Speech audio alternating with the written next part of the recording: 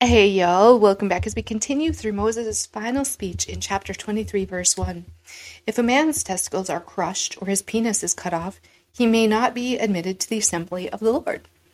Well, that is quite an intro, y'all. We'll carry on to verse 2. If a person is illegitimate by birth, neither he nor his descendants for 10 generations may be admitted to the assembly of the Lord. No Ammonite or Moabite or any of their descendants for 10 generations may be admitted to the assembly of the Lord. These nations did not welcome you with food and water when you came out of Egypt. Instead, they hired Balaam, son of Beor, from Pethor, in distant Aram Naharaim, to curse you. But the Lord your God refused to listen to Balaam. He turned the intended curse into a blessing because the Lord your God loves you. Y'all, when you accept Jesus, your Savior, and become a child of God in every sense of the word, you are adopted into His kingdom. You get the kingdom of God. God loves you. And any curse that is thrown your way or thrown up against you is changed into a blessing by the mighty power and hand of God in your life. In verse 6, as long as you live, you must never promote the welfare and prosperity of the Ammonites or the Moabites. Do not detest the Edomites or the Egyptians, because the Edomites are your relatives, and you lived as foreigners among the Egyptians. The third generation of the Edomites and Egyptians may enter the assembly of the Lord. When you go to war against your enemies, be sure to stay away from anything that is impure. Any man who has become ceremonially defiled because of a nocturnal emission must leave the camp and stay away all day. Toward evening, he must bathe himself, and at sunset he may return to the camp. You must have a designated area outside the camp where you can go to relieve yourself. Each of you must have a spade as part of your equipment. Whenever you relieve yourself, dig a hole with a spade and cover the excrement. The camp must be holy, for the Lord your God moves around in your camp to protect you and to defeat your enemies. He must not see any shameful things among you, or he will turn away from you. God hates sin, and he is living in our lives and moving around in our lives. And he is fighting for us and fighting our battles and defeating our enemies if we trust him and believe in him. And he has all final authority, and he has all power. He walks among his people, and purity was vital. Purity was important. God wanted to stay with his people. In verse 15, if slaves should escape from their masters and take refuge with you, you must not hand them over to their masters. Let them live among you in the land, in any town they choose, and do not oppress them. God is not a God of oppression. He's a God of love and forgiveness and grace and mercy, and he does not approve of the oppression of any other human.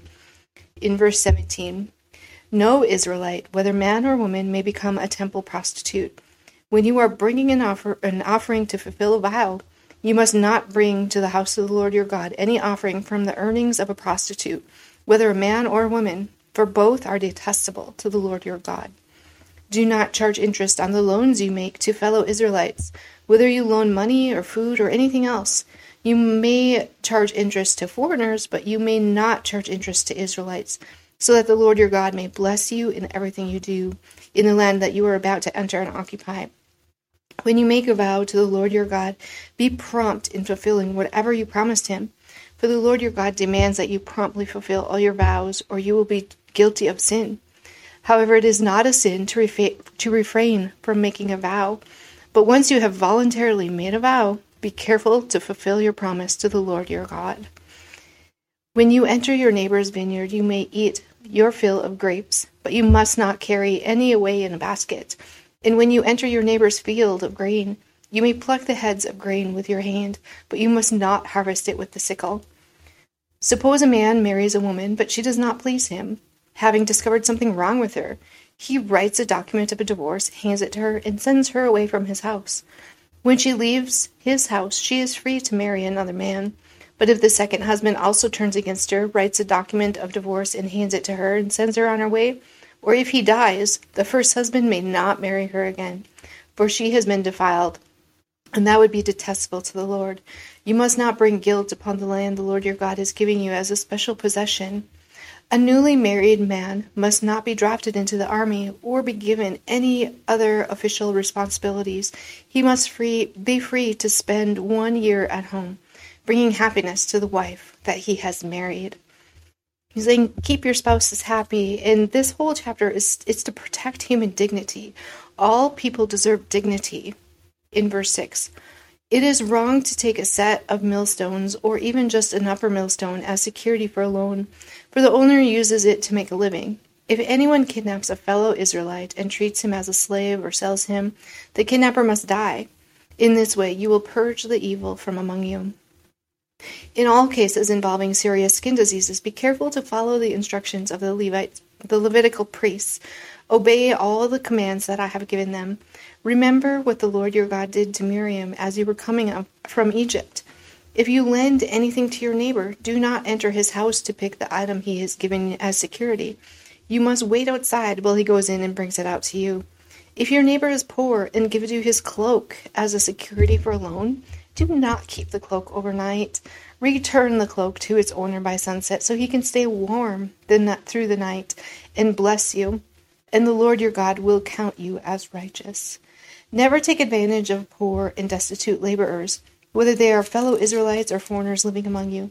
You must pay them their wages each day before sunset because they are poor and they are counting on it. If you don't, you might cry out to the Lord against you, and it would be counted as sin against you. Parents must not be put to death for the sins of their children, nor children for the sins of their parents. Those deserving to die must be put to death for their own crimes. True justice must be given to foreigners living among you, and to orphans, and you must never accept a widow's garment as security for the debt. Always remember that you were slaves in Egypt, and that the Lord your God redeemed you from slavery. This is why I have given you this command. When you are harvesting your crops and forget to bring a bundle of grain from your field, don't go back and get it. Leave it for the foreigners, the orphans, and the widows. Then the Lord your God will bless you in all you do. Then you will beat the olives from your olive trees. Don't go over the boughs twice. Leave the remaining olives for the foreigners, orphans, and widows. When you gather grapes in your vineyard, don't clean the vines after they are picked. Leave the remaining grapes for the foreigners, orphans, and widows. Remember that you were slaves in the land of Egypt, and that is why I'm giving you this command. God has a way of making sure that everyone is taken care of and cared for. In chapter 25, verse 1, suppose two people take a dispute to court, and the judges declare that one is right and the other is wrong. If the person in the wrong is sentenced to be flogged, the judge must command him to lie down and be beaten in his presence with the number of lashes appropriate to the crime, but never give more than 40 lashes. More than 40 lashes would publicly humiliate your neighbor. You must not muzzle an ox to keep it from eating its own treads out in the grain. If two brothers are living together on the same property and one of them dies without his son, his widow may not be married to anyone from outside the family. Instead, her husband's brother should marry her and have intercourse with her to fulfill the duties of the brother-in-law. The first son she bears to him will be considered the son of the dead brother, so that his name will not be forgotten in Israel. But if the man refuses to marry his brother's widow, she must go to the town gate and say to the elders assembled there, "My husband's brother has refused to preserve his brother's name in Israel. He refuses to fulfill his duties of the brother-in-law by marrying me." The elders of the town will then summon him and talk with him. If he still refuses and says, "I don't want to marry her," the widow must walk over to him in the presence of the elders, pull his sandal from the foot, and spit in his face. Then she must declare, "This is what happens to a man who refuses to provide his brother with children." Ever afterward in Israel, his family will be referred to as the family of the man whose sandal was pulled off. If the two Israelite men get into a fight and the wife of one tries to rescue her husband by grabbing the testicles of the other man, you must cut off her hand. Show her no pity. You must use accurate scales when you weigh out merchandise, and you must use full and honest measures. Yes, you always use honest weights and measures so that you may enjoy a long life in the land of the Lord your God that he is giving you. All who cheat with dishonest weights and measures are detestable to the Lord your God. Never forget what the Amalekites did to you as you came from Egypt. They attacked you when you were exhausted and weary, and they struck down those who were straggling behind. They had no fear of God. Therefore, when the Lord your God has given you rest from all your enemies in the land he is giving you as a special possession, you must destroy the Amalekites and erase their memory from under heaven. Never forget this. So these are pretty heavy instructions on keeping dignity of others and obeying God and just keeping the holy nation of Israel holy and set apart. God does not love sin. God hates sin. And he set up all these methods of atonement to keep his people pure and free from the weights and burdens of the sins. So that is where we will leave off, and we'll continue on tomorrow. I hope y'all are having a great, wonderful day.